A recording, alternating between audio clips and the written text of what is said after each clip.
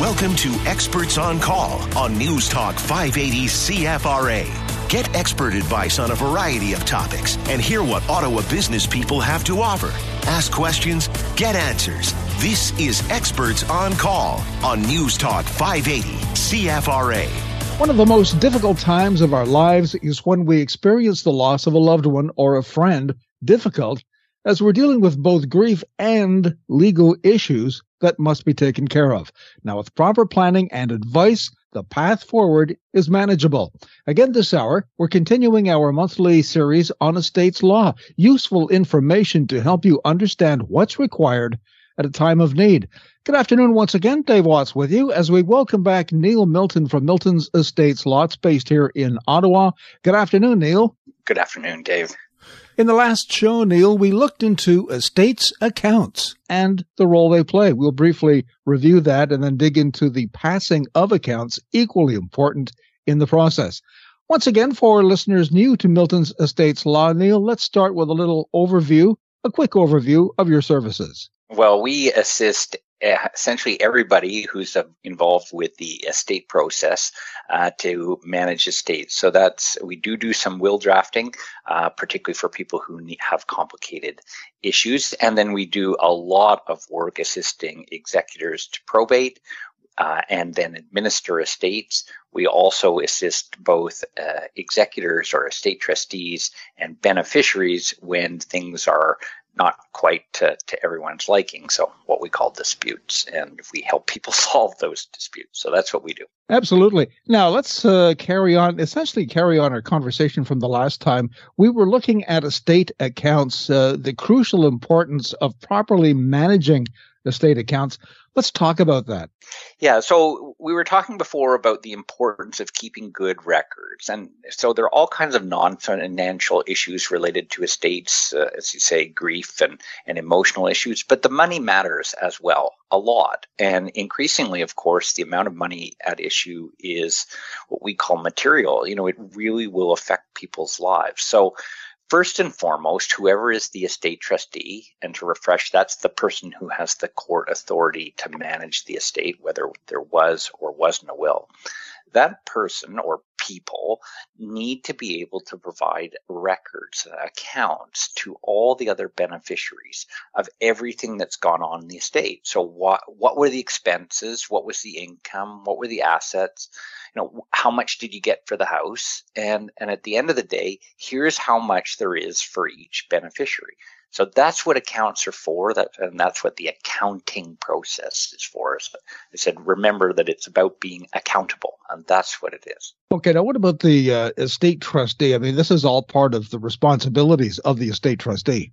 Absolutely. So it's one of the, if you're going to step into the role, and they say whether there was or was not a will, you go to court and say, stick your hand up and say, I'm willing to administer this estate.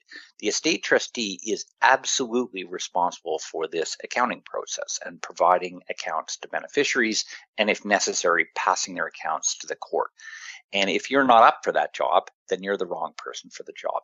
Equally, if beneficiaries know in advance that someone, even if they're named the executor, or one of their siblings is going to apply to court to be the estate trustee, and you know that they can't possibly do this kind of work, you should object, and you should encourage them not to take on the role, and you should encourage the court not to appoint them. Because, you know, there are lots and lots of people for whom just managing paperwork is a real challenge. Look, if you don't, as I always say, if you don't like doing your own taxes, you're really going to hate doing your mom's.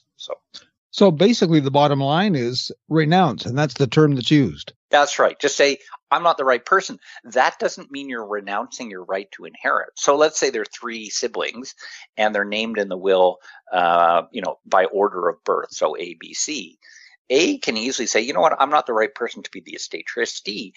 That doesn't mean they're saying I'm not going to get my share of the estate. They can also say, you know what, I'm not sure that B and C are the right people either. Why don't we get a professional to do that? Either someone private, like a lawyer or an accountant, or a friend, or a trust company. And I think people don't understand how often that's very, very feasible these days. You know, if mom had a house and and I use mum because it's frequently these disputes and issues arrive with the second of the two spouses to die.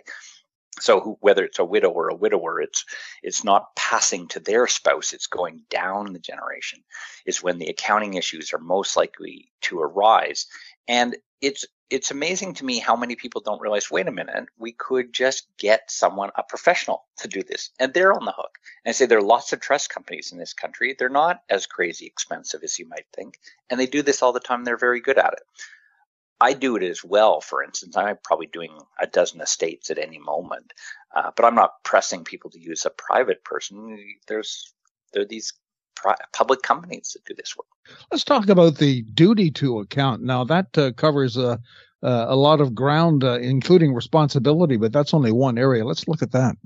Well, that's right. So it includes you must account. You got to be accountable, whoever the trustee is, and you've got to keep records and provide information you don't have to do it on an ongoing basis.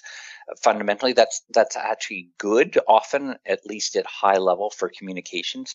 Silence is not conducive to people thinking that they're trusting the trustee, so to speak. But you don't have to micromanage. I spent $55 hiring someone to clean the apartment before we gave it back to the landlord, kind of thing. But here are the overarching big numbers. I'll update you as we go along. When it comes time so it's an absolute duty, but most estates, fortunately, don't require this thing that we're going to talk about this formal process of passing accounts. But it's really important for people to realize I'm going to have to provide a full accounting, even if all my siblings agree, we all love each other. Especially remember, and a good thought experiment is remember, you may get along great with your siblings, but if at any moment one of them is no longer able to interact with you, they get hit by a car, you may be dealing with their bankruptcy trustee or their spouse. And now, it may be quite a different conversation. So, oh, yeah, this is what I did with mom's house. Well, you better have some records, because if you ever had to deal with a third party, someone else's estate trustee, they're going to require more formality there. We're going to dig into more of the account process, including the passing of accounts, when we come back. Experts on call on News Talk 580 CFRA, and our guest this time around, Neil Milton from Milton's Estates Law. And you'll find them here in Ottawa on Fitzgerald Road, and their website, ontario-probate.ca. We'll be right back. We'll return with more Experts on Call on News Talk 580 CFRA.